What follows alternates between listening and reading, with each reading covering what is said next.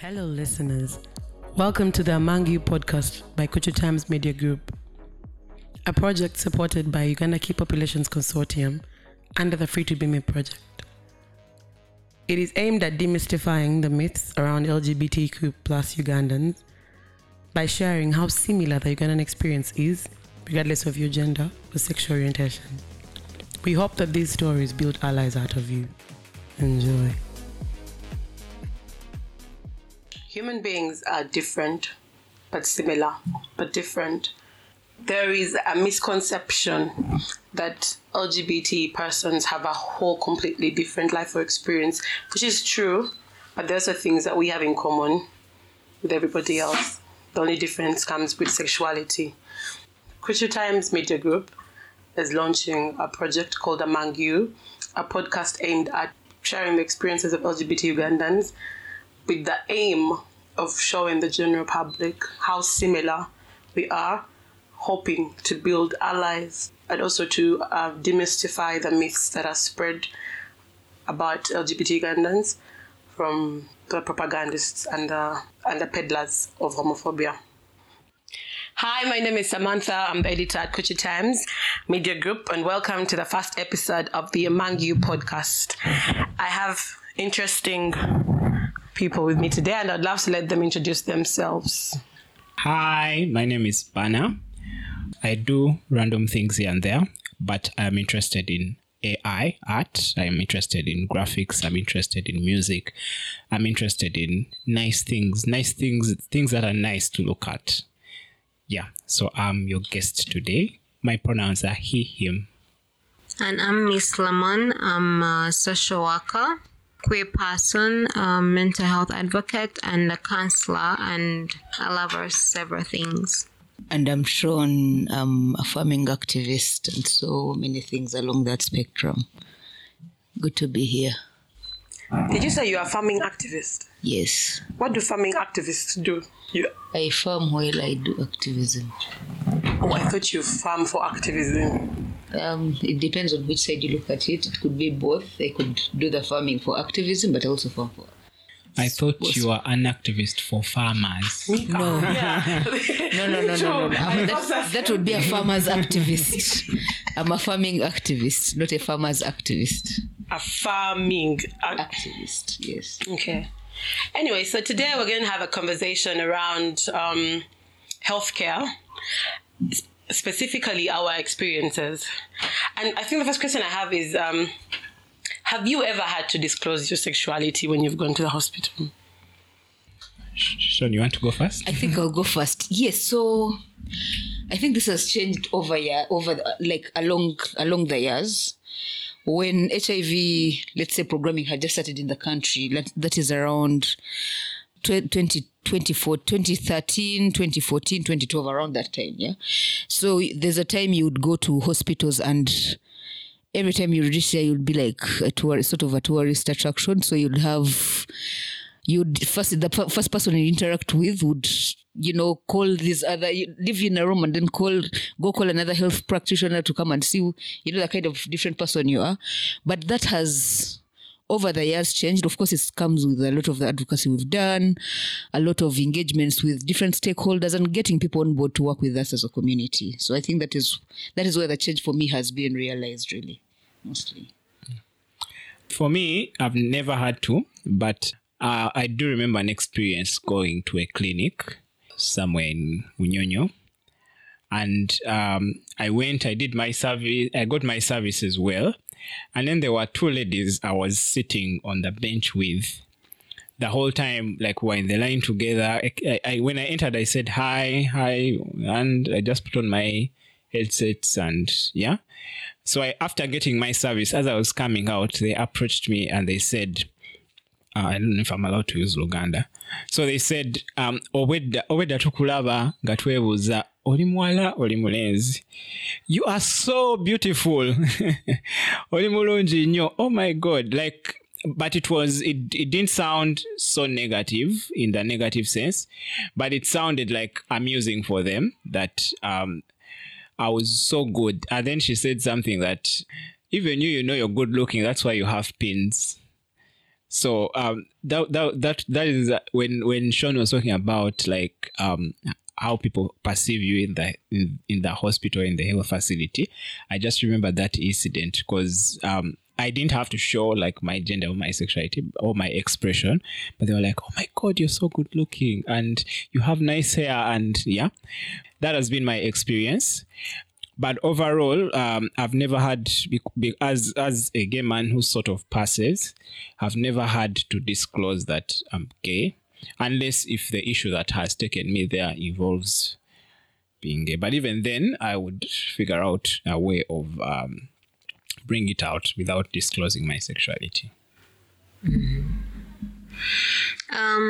Personally, I haven't experienced anything. Praise God. But also as a person or a social worker who works with different individuals, I have been able to interact with people who are masculine presenting, who have to go through the trial, just like Sean actually explained or what they went through. And also those who actually struggle with diverse ways of expression in their way of dressing. Usually you find some of us females want to dress in a masculine presenting way or in a way that is different from the rest. Like, for example, my mother would say, if you pierced your ears, then you are so and so. If you have a tattoo, then you're so and so. So because of that conservative nature of thinking, we've had different people over members or people in our community go to different health centers, and every time they are seen as a stereotype, actually that goes back to the recent propagandas that is bringing about the homophobia. We keep having different stereotypes that actually just block us from accessing services, especially the health sector. So the people we interact with or that we work with and assist or serve in the community usually go with the struggles. They have to actually put up a certain pictorial expression that is acceptable to society to be able to be served, or else oli musajja, oli mukyala, ogwawa, oba oli bino ebintu bibali okwogerako. So there's usually that shortcoming with people actually express themselves differently as per societal norms. So those are the experiences that I know that I can tell. Of course, I'm not obliged to give the specific details, but it's been a terrible experience of whereby, who are you? Who is your husband? How old are you? Like, there are these questions, and then a person ends up going back home, and guess what happens? You're on survival mechanisms that are unhealthy. That's where the drinking comes in, anything that can be able to make you feel a little bit less painful in regards to the unacceptancy. So that's the experience that I have. I think for me, it has happened once. Okay, not once. I struggle with that question of, so I have, how to explain it? I have a messed up reproductive system. And so I find there's a time when I'd like really miss my period for so many months. Then I go to the hospital and the doctor is very, very, very serious that I'm pregnant. And I kept on telling him there's no way I can be pregnant. And then he asks me, are you sexually active? I said, yes. Then you're pregnant. I'm saying, I'm telling you there's no way I can be pregnant. And like, we were in the room for the longest possible time with this whole back and forth thing. He forced me to take a pregnancy test that I refused. He said, and he was giving me a whole lecture of how condoms are not as foolproof as people think they are. So I could be pregnant and it doesn't. And then I kept on looking at him. And when we did the test and it was negative, he's like, oh, so you actually know your body? What? Like, I've been trying to tell you this thing the whole time. Like, there's no way in hell I am pregnant.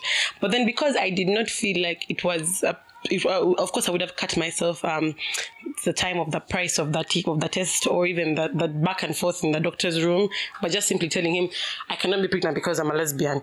But then it didn't feel like something I could easily say. I didn't feel safe in that space.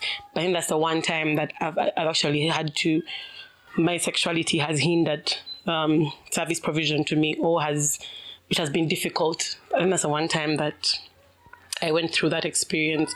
And even then, interestingly, I was prescribed contraceptives because apparently they're hormone something. So yes, but I was just thinking about the fact that the people that actually do not have understanding partners. I'm thinking my partner finds me with contraceptives, and then I'm explaining that it is to like, and then because there's not even that much information about women's health in general now. Yeah. There's people are not, they don't know.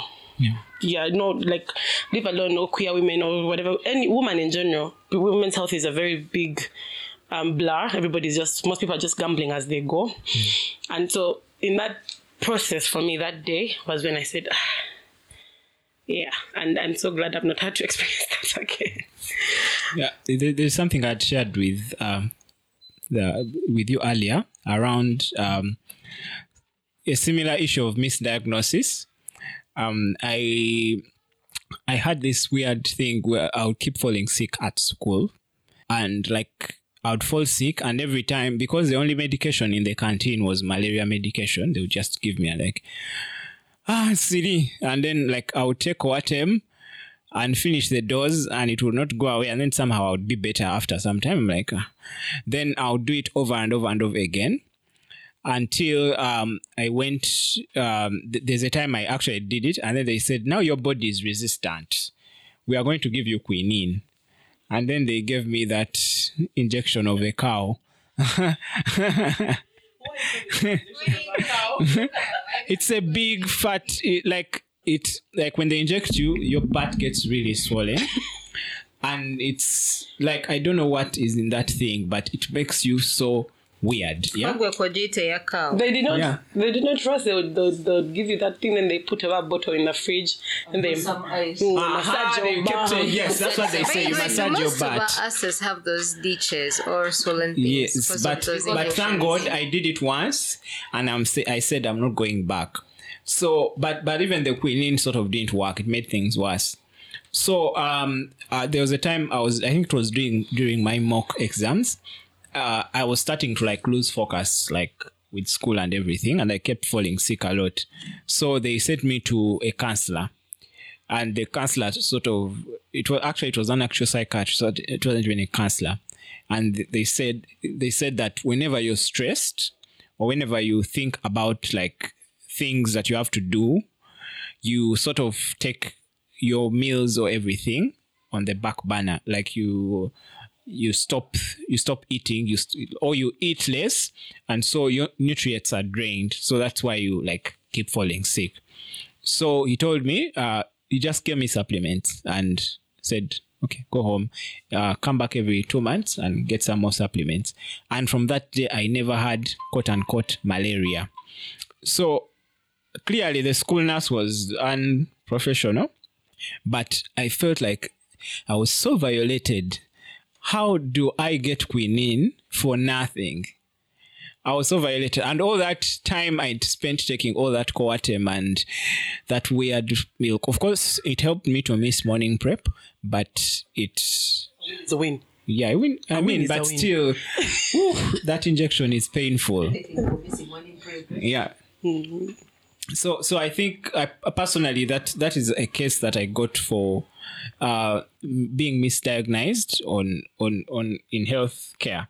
But I'm curious to know what other people have they ever been misdiagnosed, maybe because of their appearance or because of like the way they look. I think I'll share. I have an experience that just came to memory now. It's an experience of a trans woman who, just listening to Samantha's story, how she went to the doctor, and the doctor is like, you're pregnant. So this person goes to a health facility, and they have, I don't know what they had, but they reach the health facility and the doctor is sure and certain that this person is pregnant. And this person is a trans woman. So that process of, you know what certainly is going on in your body, but you cannot open up to the health practitioner. And then you spend a long time with this practitioner in the room trying to see what line you're going to both reach to agree that, you know, that you get this service or you don't. And then also maybe another very recent experience was a trans woman who just fell sick. You know, she fell sick and then she collapsed and she finds herself at a health facility. And the first reaction to this person was, oh, she's a woman. And then the process of putting this person on drip, they realize, oh, she's actually not quote unquote a woman as she appeared. So at that point, there was sort of lack of service, like the like provision of service was not given in that moment because decisions were being tried to, like that moment of making decisions. How do we treat this person? This person has fainted. They are alone. And how do we safely, but then also brings in the issues of being discriminated on that basis because someone is looking at you and saying this person is not, cannot be registered within the system as they are. So yeah, those are some of the experiences maybe I can share in regard to transgender people. By the way, didn't that story end really badly? That is not the lady that ended up the brain thing because they took long to give her treatment. I don't think because they actually she stays in hospital for a while, but she's not fine. She was discharged and she because of the drugs she had some sort of, but she got over it, I think. But that gets me to thinking how for various reasons actually health practitioners will refuse to touch. I've seen people go to hospital and they say they won't touch them unless you deposit money. So unless you have insurance, usually it is insurance. That is generally a Ugandan problem. Yes, like you see, it will happen to you as a queer person or a non-queer person. That's what I'm saying. It's just basically a Ugandan problem where you have fancy hospitals. Exactly, and we saw it during COVID, where those with money will get the best services and the quicker services, and I think that's where this conversation actually does align. Like we as Ugandan as anyone else in terms of receiving services, how we receive them it depends on your capacity to your financial muscle, really. Yeah, because when you were saying that it came to me, I said there are so many people, there's so many reasons why people are denied healthcare in Uganda, and it's half of them are ridiculous, and so it goes to say that whether or not, at least one thing that the thing we're saying about similarities and differences, we are similar in the sense that we just have more ways to be discriminated against. We just have more ways to be, but everybody in Uganda, don't push yourselves. Discrimination will reach you. It's particular discrimination in regard to access to health. Yes, yeah. Actually, most hospitals or most health facilities, I don't know who came up with this, but there are days when the doctor is around. Like on Wednesdays, on even government facilities. If you ask me, I would say that queer people will receive maybe better services most times than. Yes, because we have our own clinics. General public, because we have specific health facilities that quicken these services for us, and then the fact that we know. We're also empowered to know that these services are free. It makes us easy to access some of these services in this particular. So it comes again with the sense of privilege. Like the queerness comes with the privilege of you have access to this information. Then you also have access to you have the ability to exert, your rights in the sense that makes your access to services even much easier than very many other Ugandans who don't have access to this knowledge. Yeah, I disagree with you though, because even within the privilege, there's so you see these things because you do the work. That's it's your job. But I don't think somebody. Did you know that somebody deep in my village, for example, me, I'm from Mukonji. Yeah, I don't think there's anybody. I don't think they know. Do they? The services.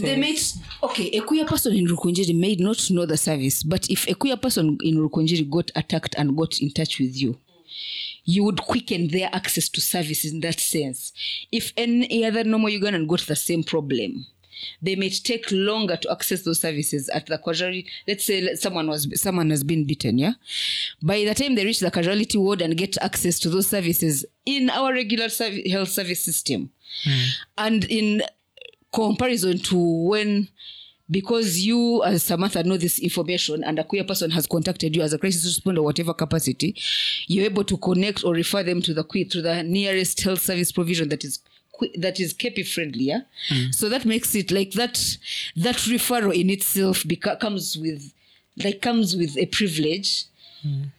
Comes with an upper hand, upper than so many other common Ugandans in that same incident. If you got a queer person in that incident and another Ugandan who has the same problem in that same context. For me, there's something weird. I mentioned that in Uganda there are days when the doctor is available, and the days when the doctor is not available. And if you happen to fall sick on Tuesday, Guma, paka Friday or Thursday, when the doctor is around. But then also, there is this weird practice in hospitals where if your case is not as serious, they send you to the interns. Then they play on you and give you those weird misdiagnoses.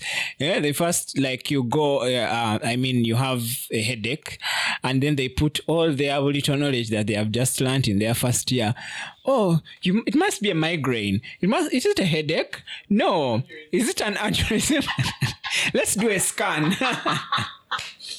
Yeah, it's an interesting thing about being Ugandan and being in the health. I mean, if you are well-to-do and you can afford a private facility, then you do not have to deal with student medical interns, pushing you around. And also, these are the same people who will the advantage with medical interns is they overly care about you. Because they are still passionate about their job, unlike the senior doctors. Those are even the ones who come on Wednesdays only. That's the advantage of the student people. But then still, you do not really feel like you get the real service. And I think it's also a bias of I know what's going on. I know that I'm dying of malaria or I'm dying of some weird disease. And this one is telling me my brain aneurysm. It's a migraine. The stereotypes that we have of whereby if we see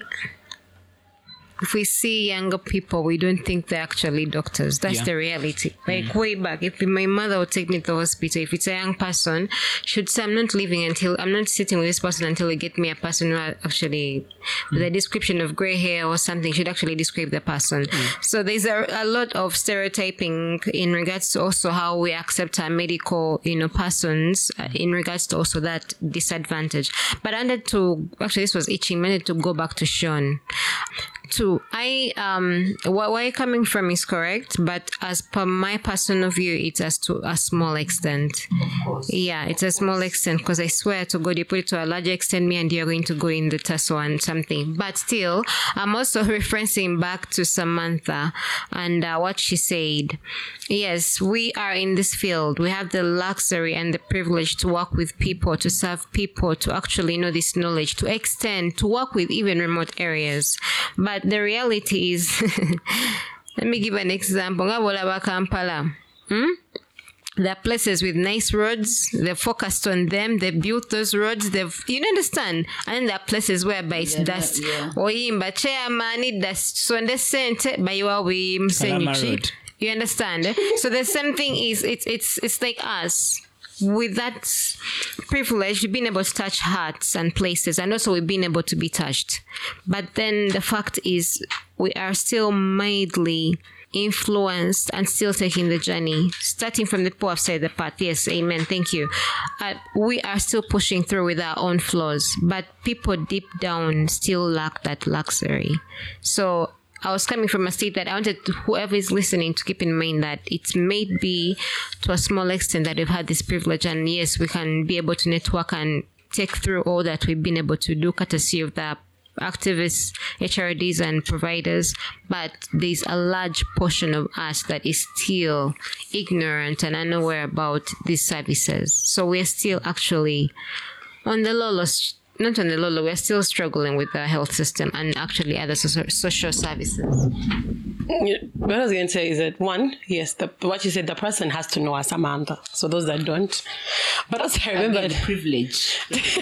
I remembered something. So when I was young, my uncle was an ambulance guy in Mulago Hospital, and every time I went to hospital, I would call him and and just so it helps to know somebody, I guess, anywhere. I would hear people say Mulago is bad, Mulago is, and you've never experienced the badness of Mulago. I'm here, I'm humping my chest, I'm saying national referral? How? So it helps to know someone somewhere. Again, it's a Ugandan thing. Yeah. You know, you have to know someone to get things done. Yes. In a quicker and more efficient way sometimes. Everywhere. Yeah. I don't know anybody. I don't think there's anybody in Uganda who can. You people, by the time we need connections to get national IDs. National IDs. Uganda. Yeah. So I think our time has been spent well. I'm going to start with the parting shots. My parting shot is I think healthcare is shitty to some people, to the non-privileged, and to the privileged it's somehow less shitty, but still shitty. And it is bad for all Ugandans, whether you're queer or you're not. And we just have to figure out a way to live with the misconceptions, to live with the incompetence. Banange. Personally, yeah. I feel like there is a lot of incompetence, and we have learned as Ugandans to put up with incompetence. When you mentioned the roads, I feel like, yeah, we've learned to move on with the incompetence and sort of survive with the incompetence.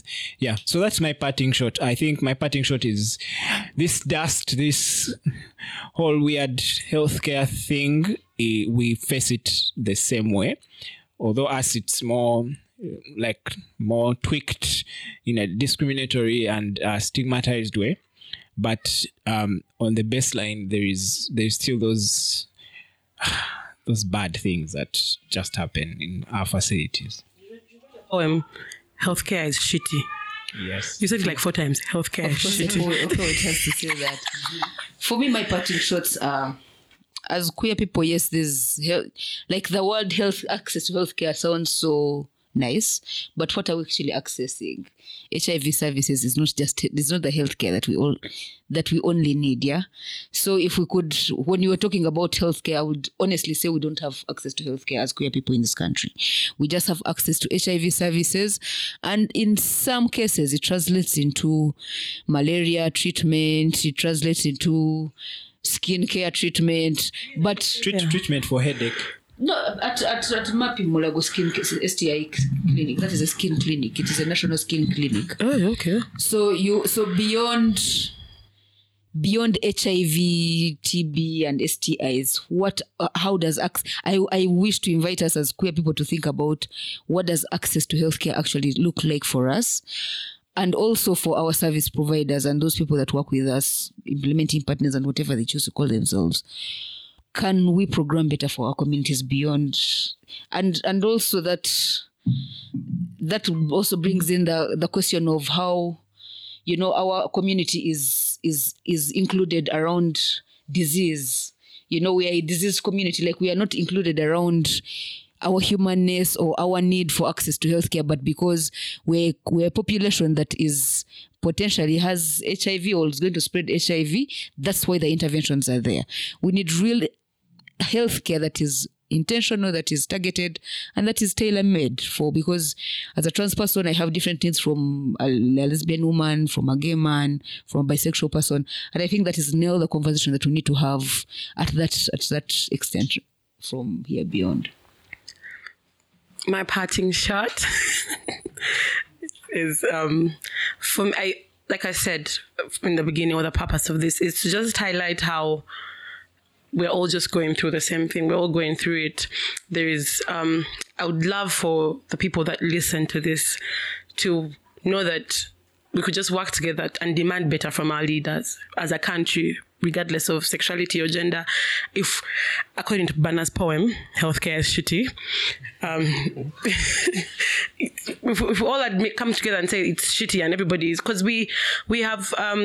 and we have a lot we can pick from the queer movement, is that we have actually fought for our health. Although we've so far achieved sexuality, SRHR, but we can learn as a country that it's possible to demand for some of these things. It's possible to say that this doctor who only works on Monday, get us somebody, yes, get other people for other days. Like what I just want everybody to know is that the fact that we're all going through the same thing as Uganda, and I feel like and stop giving into these distractions, because how does a person living their life or loving who they want to love, how is you hating on them solving your healthcare problems, because we are going through the same healthcare problem.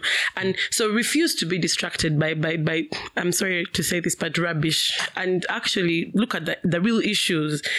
Speaking of, Bana's very passionate doctors, are they the ones who are on strike? Are they the ones who are not working? The interns? Yes, the interns are on strike at the moment. And yes, they are the ones who give you the most time. for passionate people, why are they not? They are the ones that give you the most time, and also like I feel like now that they're on strike, it's even harder to get because now the ones that are left are the ones of Wednesday only. I didn't have a parting shot. You've said it all, but in regards to what's going on right now, everyone is facing things differently. And we can't say we relate because how we digest everything is unique. And all I can say is that there's help. There's help, and that is why there is presence of such podcasts and several more that are ongoing. So if you can reach out to any queer organizing or any allies or feminist organizings that can actually be able to help you out, please be able to embrace that without hesitation. Because that is in the way where we can have the privilege towards each other of having that connect of I know so and so, they can show me which health organization can help me out. Because they know we're different and we are having a lot of traumatic situations that are actually holding us back from accessing that which is rightfully ours. So I wish and pray that you can be able to access those services. I also want to invite us as queer people, but also as Ugandans, to be involved in the politics of the day. Like when you're talking about, doctors striking, what is causing to doctors striking? Are we involved in things like, health financing? Do we follow these conversations? Do we follow budgeting? Like, can we get involved to actually maybe see how we can influence these things for ourselves? Because if the system won't support us to, to be involved in that certain way, I think we have to impose ourselves at the end of the day. Thank you so much for listening to us, and can't wait to have you on the next episode. Bye. Bye. Bye. Thank you for listening to us. Catch us next time. And to follow this podcast journey at Kuchi Times Radio, phone on our website at www.kuchitimes.com and all our social media platforms.